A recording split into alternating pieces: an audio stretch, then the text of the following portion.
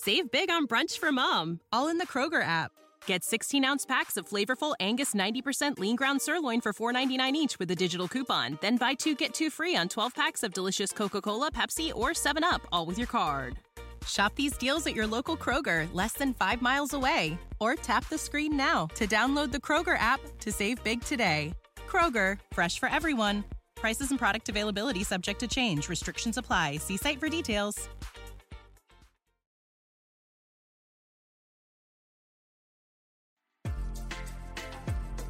Hey y'all, it's Alante, and you're listening to Black and in Grad School, the podcast that helps women and people of color like you excel in this journey. If you're listening, I believe you are an aspiring or current scholar who wants to successfully navigate this process. By sharing my experience while pursuing my Ph.D.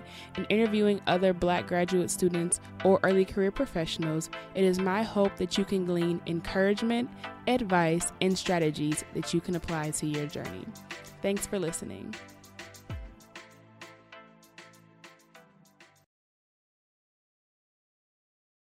Hey y'all, it's Alante back again with another episode of Black and in Grad School, and I am so excited today because we have a really awesome guest. We're going to be talking to Dr. Mareena Robinson Snowden, who is a woman of wears many hats and of many things, and I think she really has done a lot of amazing work in her space and also just as a representative for Black women in STEM. And so Mareena, welcome to Black and in Grad School. Thank you so much. Oh, thank you for having me. It's a pleasure to be here.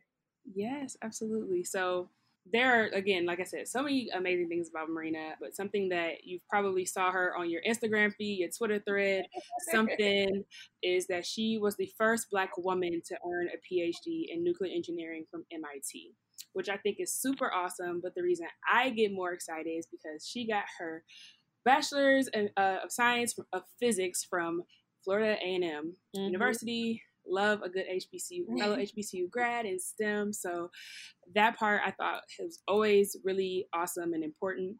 She is a firm supporter of historically Black colleges and universities as an irreplaceable aspect of the Black American experience. I cannot agree more. And she currently lives in D.C., where she works on nuclear weapon modernization issues. And when she's not thinking about nukes, she's likely D.C. thrift shopping or kicking her own butt at the gym, which is awesome, or binge watching on Netflix with her best friend and husband, Reggie Snowden.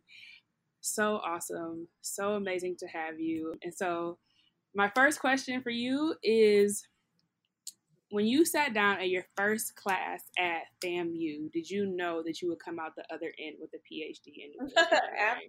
Absolutely not, Alante. Absolutely not. And I think more often than not, a lot of people don't expect that for themselves either. Sure. You know, I think we often have this story of, the STEM PhD. You kind of think about this person who knew from the beginning that they loved this field and this was their passion, and they spent all their time staring at the stars or whatever the case may be, Right. But I think there's a good portion of us that just kind of find our way every day and take kind of the opportunities as they come and try to connect the dots, but it's not like we see the bigger picture from day one, Right. So definitely not. I applied to FAM originally as a business administration major. Wow. So, okay. That's what I was accepted into. But when I did my college visit, and it's really my dad, he was the one that had this foresight because, he's a very practical man. He raised kids on his own, so you have to have some practicality with that. And he had kind of a mutual friend in the physics department. He's an attorney by trade. Okay. And but took me up there. They were like, "Oh, your daughter's taking physics. You should bring her to FAM so we can meet her." So he did, and they really convinced us that this is something that I should. Well, really convinced him that this is something that I should pursue, and that I could really do something with this, and really got him excited about it. And then I just remember on the ride back from Tallahassee to Miami, he was just like, he literally said, he was like, Mareena, you know, I can't do one equation, but I feel like this physics thing is the wave of the future. And, wow. And I just think that's such a funny statement now, because, you know, people have been doing physics forever. But right. I'm like, Dad, it's not really a futuristic thing. But, you know, he was Right. kind of thinking more on the lines of, you could do something with this. You know, you could really make a space for yourself. So, I mean, I've always kind of been the type of person who's down to try anything, you know, at least love it. Give it a shot. So you give it a shot, and then you kind of, like I said, you take it one day at a time. But yeah, it definitely didn't come with any type of grand strategy on my first class. No. Sure.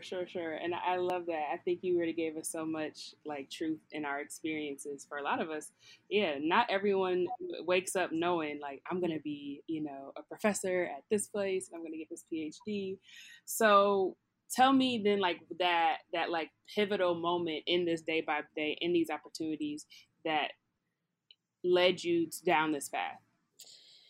So, you know, there were so many moments, I think, that really opened up doors. It wasn't like there was like this one day the clouds opened up and Jesus came down with the burning bush and told me that I was like, it wasn't anything like that. It was more so, you know, I had different people in my circle and in my life who would give me little nuggets of advice. And, you know, you learn through your life what advice to take and what advice to leave. And, you know, the first piece of advice that kind of charted my course, there was an upperclassman when I was a freshman or a sophomore. And his name was Kevin Robinson, no relation, but he, you know, always gonna be my play cousin. Sure. Because he definitely started this trajectory for me. He had done the MIT summer research program as an undergrad, and came back to campus and was just so amped about his experience and was just speaking so highly of it and how it changed his life and all this different kind of stuff. And I was like, you know, I was happy for him, but as he was telling the story, it's not like I was thinking like, oh, I should apply to that.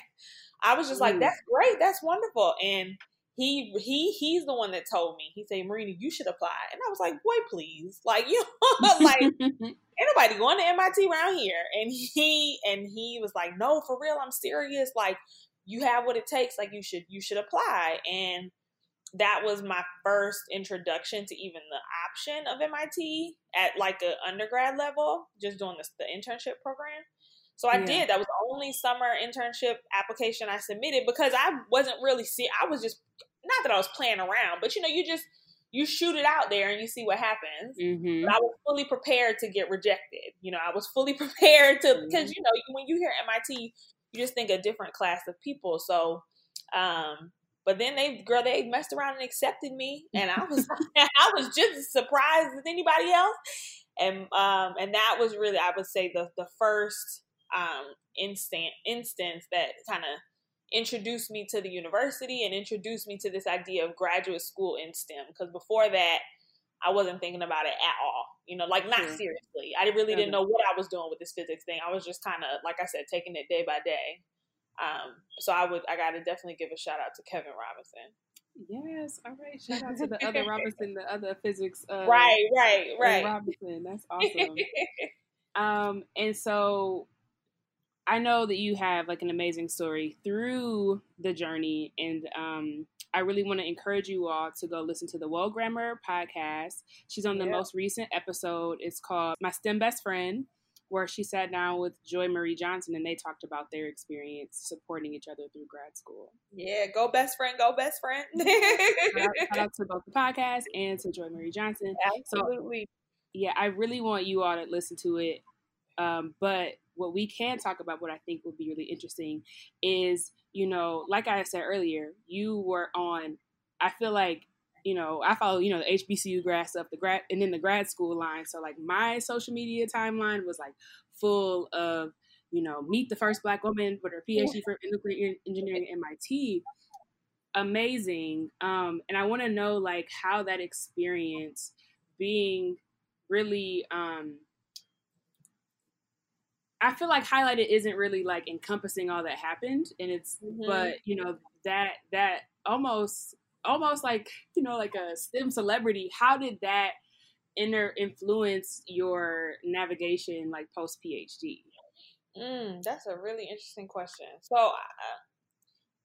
First of all, I appreciate everything you said. This is still, it's still a very awkward space, I think, for me personally, because I don't think anybody in STEM or STEAM or anything like that intends to kind of be a public figure in that way. Right. Like in the lab, you're trying to do this data analysis, you're trying to do these problem sets. So for so long, you spend so much time, not necessarily in isolation, but you're focused on these singular tasks, you know? Yes. And there's other disciplines and other topics where there is a more public facing side to it, right? And when you are communications or journalism, right? Like you're more accustomed and I guess familiar with being the subject, you know? Okay. Yeah. But that was really, it took a lot of getting used to. Like I was so appreciative and surprised and overwhelmed by the reception, you know? And I mean, it shows that like the community is so supportive. Yes, you know what I'm saying? Absolutely. Like we see something that edifies us and that shows our brilliance and our excellence, and you know, just the social media platforms themselves have given us all these avenues to celebrate that and to create our own narratives and to own our stories and this type of thing. So to be a part of that in a way was amazing. But I think it was really important for me to remember that I didn't get in this for that type of attention. Yeah, absolutely. You know, like you love that attention. I mean, you appreciate the attention when it comes, but you have to keep the main focus, which has always been like developing myself as a subject matter expert, as a researcher. You know, like you have your own internal metrics as to how you measure success or value your work. You know, so where you appreciate the love and support and it definitely sustains you and can pick you up, you can't put too much weight into it, right? Because also you're going to have these moments in your career, you know, throughout our careers, where you're going to have really productive periods where you know, you're producing research or things like that people are noticing. And then you have times in your career where you have to kind of fall back again and build, right? And you're out of the spotlight. You're out of presentation mode. You're in hustle mode, right? And those are a lot quieter times, and you have to be comfortable in both, you know? So, so I think in terms of shaping the way I thought about my professional life after graduation, it's really just been trying to make sure that I remember why I got into this, you know, and keeping those priorities first and foremost, and always being appreciative and grateful. But like I said, making sure that I'm making decisions because this is the vision I see for myself versus the vision that other people see kind of on the horizon for me. You know? Sure. So with your, like, I think that you really made a really key point. It's like remembering your why. And you had your why regardless of, you know, if everyone found out or if you and your crew knew, you know, that you were getting this work done and making this really momentous stride. And so with that in mind, why did you decide to do the fellowship you did, and then where you're at now? Why did you decide to make that pivot? Yeah, you know, like I said, I didn't have any grand strategy when I came into this STEM thing in the first place. So I've been trying to find my way the entire time, right? Like trying to figure out what actually do you enjoy, Mareena? What actually are you interested in? And it's not always been the easiest exploration. You know what I'm saying? You have to be honest with yourself, but you have to be honest with yourself. You have to try a bunch of things, right? So people may not understand your logic, but you know what you're doing. You know how these pieces fit together, even though they may not be, you know, clear to everyone else. So for me, when I came out of the PhD program, the first question I really had was like, do I actually enjoy research? You know, like I've been doing research for 10 years at this point, if you combine undergrad and grad. Yeah. And there's a difference between doing something because you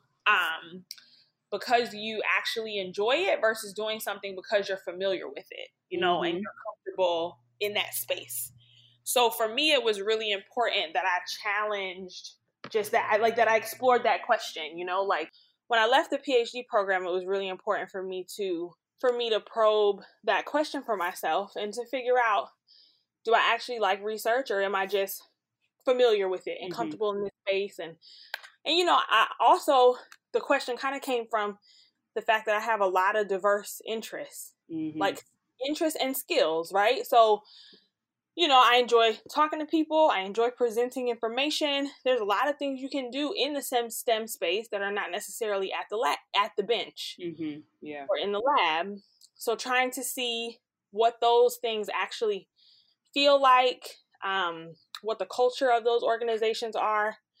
And you'll get so much advice, quote unquote, from people who have never actually been in these institutions. You know, people will try to tell you, well, the government is like this, or think tanks are like that, or academia is like this, and you've never spent one day in those places. You know? Right. And for me, it's always been important that I'm able to filter, like I said, that type of advice. So leaving grad school, I was like, I want to get some tangible experience in these spaces that I've always been interested in, you know, motivated by the idea that I'm trying to figure out where I want to land, you know. And the first 2 years coming out of the PhD, you know, people typically do a postdoc.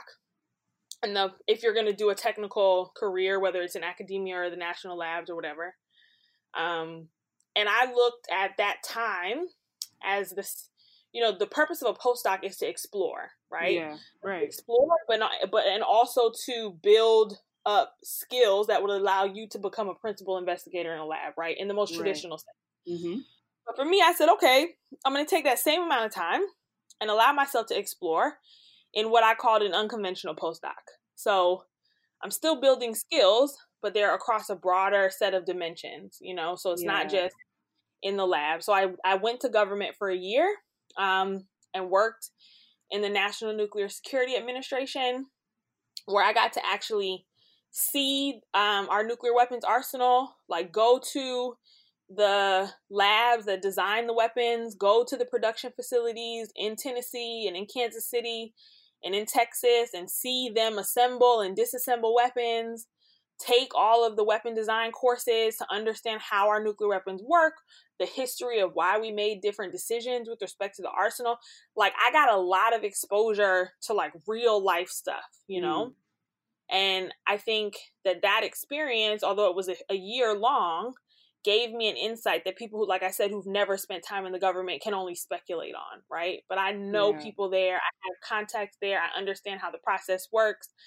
I understand the connection between Congress and these executive offices, right? And how the power of the purse actually, you know, manifests itself in programs that we do or don't pursue, whether it's at the National Science Foundation or the National Nuclear Security Administration, you know? So that was very useful experience. I recommend it to anybody. It's called the NNSA Graduate Fellowship Program, just to plug them. It's a wonderful opportunity. They take both technical and policy people that are in graduate school or recently graduated from graduate school to do.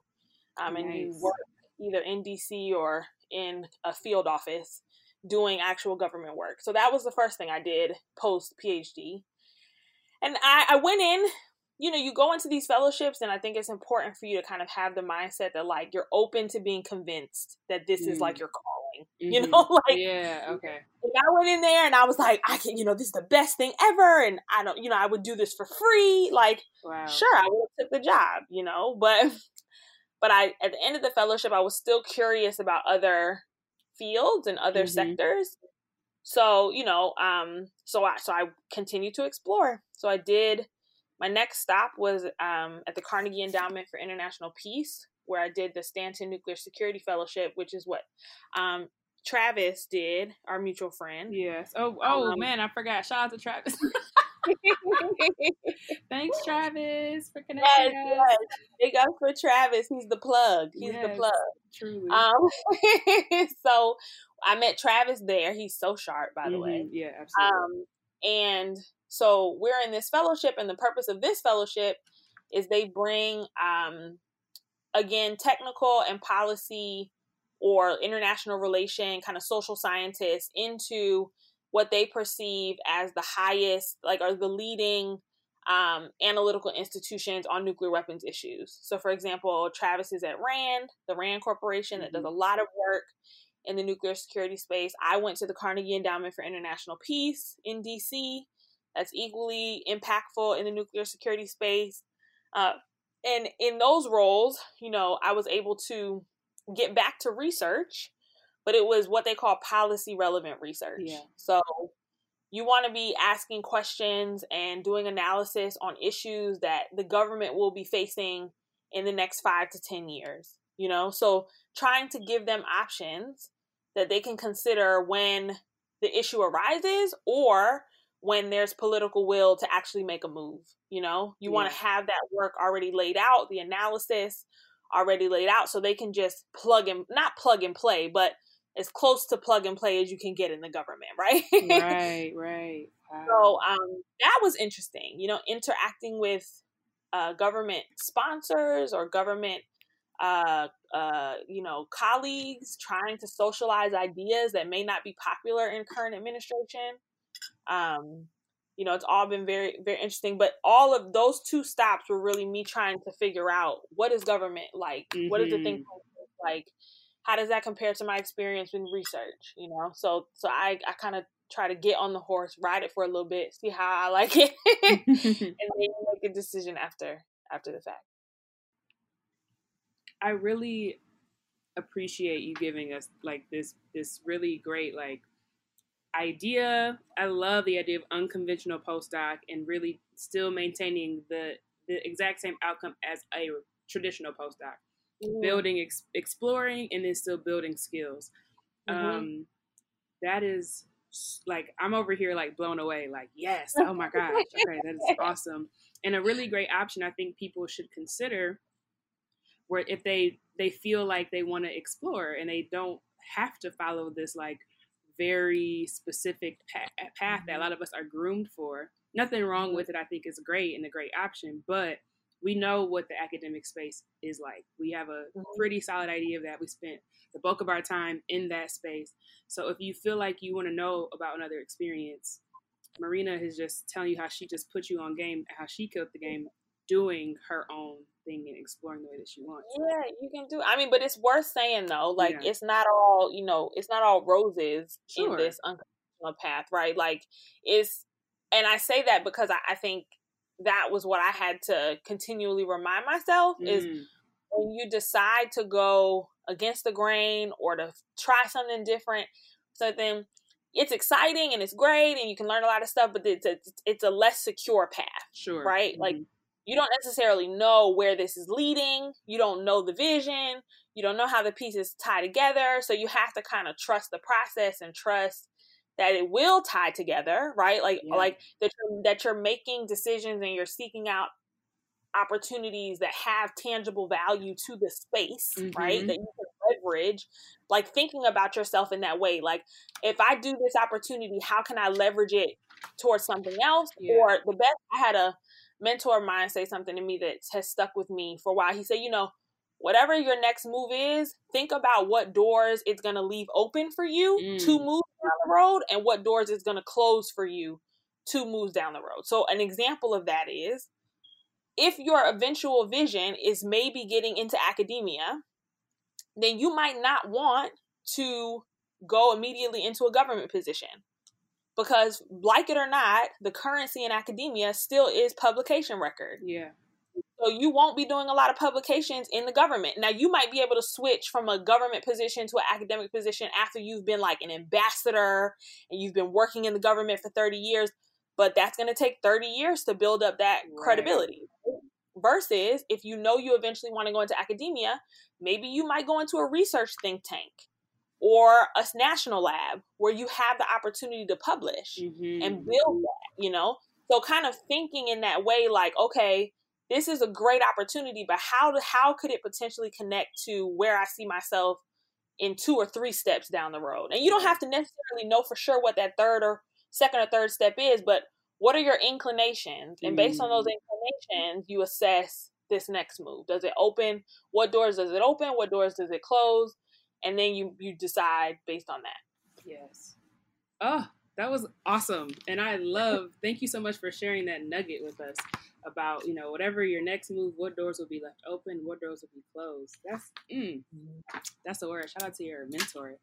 Yeah, definitely. We're excited. Yes. So thank you for that. I feel like, honestly, you gave us so much about how to think about what we're doing next and how we can transition. And, really, I think that, again, taking an inventory and then deciding to explore is really, really critical. Because I'm about to kind of get ready for that transition out of, I'm like, wow, I'm getting closer to the end. Shout out to you, Alante girl. Yeah, I got a little bit before the home stretch, but I see it like, okay, I need to really figure out what I'm doing next. And so I think that for those of us who are getting into that space or who are in that space right now, or know that it's coming in the future, we have things now that we can kind of think about and know that also we have more options. And I think you did say there might be a little bit of a higher risk, but I will argue it's going to have a high reward, because it sounds like completely, absolutely. If you're strategic and you're consistent, you know what I'm saying? Yeah. You got to be consistent with seeking out those opportunities. But I would also say, for you, Alante, and anybody else who's in your position who is thinking about, okay, now it's time for me to really strategize. One of the things that I think this experience has taught me is how important your gut actually is in this process. Like and I think coming out of the PhD program, for as much as you learn in the PhD program, you come out kind of demoralized a little bit, because you spend so much time trying to prove yourself, right? Trying to prove that you know this and prove that you're the expert on this. And no matter, and to some degree, the system is set up for you never to quite feel like you're the expert. Right. There's always some question that a professor can ask you that is going to get you, and you're not going to have it, right? Yeah. But the real world don't work like that, right? Everything is not a qualifying exam. Yeah. You know what I'm saying? So yeah. And you can leave graduate school kind of doubtful of what do I actually know? What can I say? And what we do know without the shadow of a doubt is yourself, right? Damn your discipline. You're the only person who really knows when you're actually satisfied, when you're actually fulfilled, when you're actually content, or on the opposite side, when you're stressed or you're anxious or you're nervous or you're not happy, right? And you're going to go into these professional spaces and you have to listen to those cues within yourself as well, because those cues, that's your gut, and your gut is going to lead you, I say 60% of the way, and then the rest of it is going to be seeking out consultations and solicitations from other people, from trusted advisors and following up and that kind of thing. But, people will give you all kinds of advice. And I think some of the decisions that I've made, I didn't necessarily know how it was going to work out, but I knew that me being excited was like a signal. My body was telling me something. You know what I'm saying? When I decided to move to Johns Hopkins, this is my most recent position. I didn't know a lot about the group. I didn't know a lot about the projects I'd be working on, but something about the work, I just was really excited about being able to get back into the lab, get back into technical work, really dig deep into broader security issues. I was excited, and that excitement was a compass. So as you're assessing all these different options, because girl, you're going to have options on options on options. They're going to be beating the door down for you. So you need to keep in touch with that inner instinct that tells you kind of this is how you feel about these opportunities, and factor that into your evaluation process as well. Free game from Dr. Mareena. Oh, Mareena, thank you so much. Do you have any like last piece of advice that you want to share with current, women and Black graduate students, people of color who are in the process or in their journey?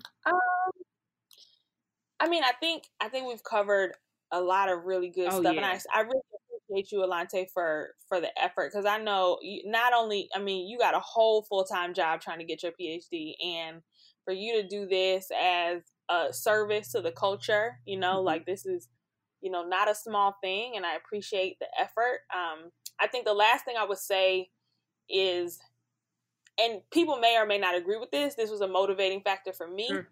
But I think that we have to think about our PhDs, particularly people of color and particularly Black people and particularly Black women. Mm-hmm. Okay. Mm-hmm. We have to think about our place in this space as so much bigger than us, and not frame it as a burden or a weight that we're carrying, but more so as like we're a part of a support structure, right? Like for all of us, right? So like Alante, you're supporting me, like your success is a data point for me in the same way that I'm supporting you, right? Yeah. And if one of us decides to break or to fold, the whole support structure is weaker. You know what I'm saying? Mm-hmm. So like we gotta stand up strong for each other, and not, definitely in advocacy and all that, but just in showing up in our own damn lives. Yes. Like you gotta fight. You gotta don't let no man put your back on the ground. Like we gotta finish what we start, because we're all looking at each other, and we're all looking at each other for inspiration and for a data point and evidence to say that like I could do that too. And all of us are looking at everybody else. And that's the message we need to take from that observation, is not envy or jealousy. It's like that's my sister, and I'm happy for her, and I'm right behind her. Yeah, you know what I'm saying? And this is what we're doing for the culture. So, it can feel like a pressure, but I've always seen it as like inspiration. Mm-hmm. Like I can't lay down. I can't slack, because I got cousins looking at me. I got homegirls looking at me, and I'm looking at them, so we all gotta hold each other up in that kind of, in that architecture, Absolutely. If that makes sense. That makes complete sense. And I think that you just captured it perfectly. Thank you so much. That was such a great way to like wrap up this talk. I know that I have gotten so much from this, and I know that everyone listening has as well. And so you already know what it is, y'all. It's time for my favorite part. It's time for lessons from the trap. Mareena, what do you have for us? Oh my goodness. So this was definitely a curveball for me. This was a positive curveball. So you asked me to look for a trap song that I had a lesson in. Okay. So like I said, I didn't know if this qualifies as trap. So I'm from the South. I'm from Miami. And, I went to Florida A&M University, which is like basically South Georgia. North Florida and South Florida are very different. But, when I think about like songs that motivate me, get me, you know what I'm saying? The first song I think about is Pastor Troy, We Ready. Yes! That's my jam. You heard it a little bit earlier when I was changing positions. But if you want to get hype, if you want to get, I personally feel like Pastor Troy is a philosopher. I don't think we give him enough credit. If you go back and you listen to Vice Versa and you listen to the lyrics, he's really asking some very deep questions, Okay, Pastor Troy. I think his father was a pastor, like an actual pastor. Okay. So he has a really interesting story. Really smart guy, but that song, We Ready, like, if you want to get gully, like you got an advisor who's just trying your life and you just need to be amped because you about to go into this meeting or something and you got to fight, like, there's no song for me that gets me more ready to go than Pastor Troy's We Ready. Yes. So I hope that inspires somebody's heart this morning. Absolutely. You can take that word with you, from the pastor. And shout out to Georgia, all them Georgia boys.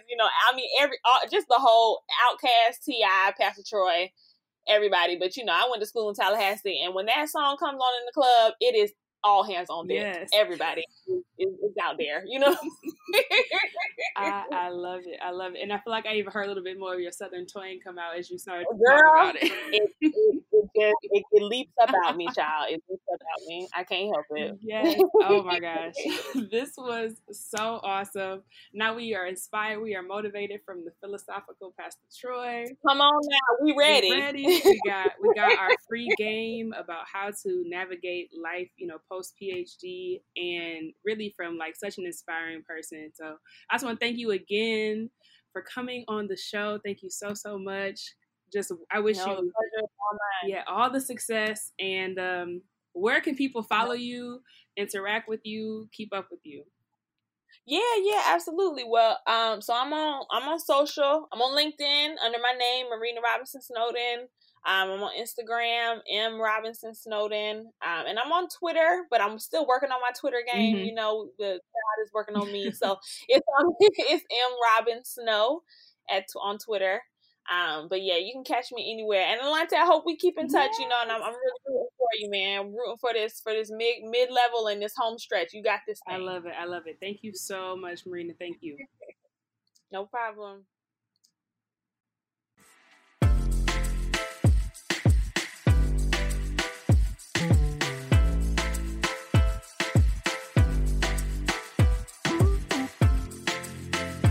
Thanks again for listening to this episode of Blackin' in Grad School. For more content to help you on your grad school journey, check out blackingradschool.com. That's BLKIN gradschool.com.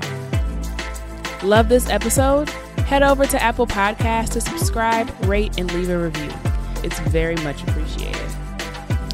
Until next time.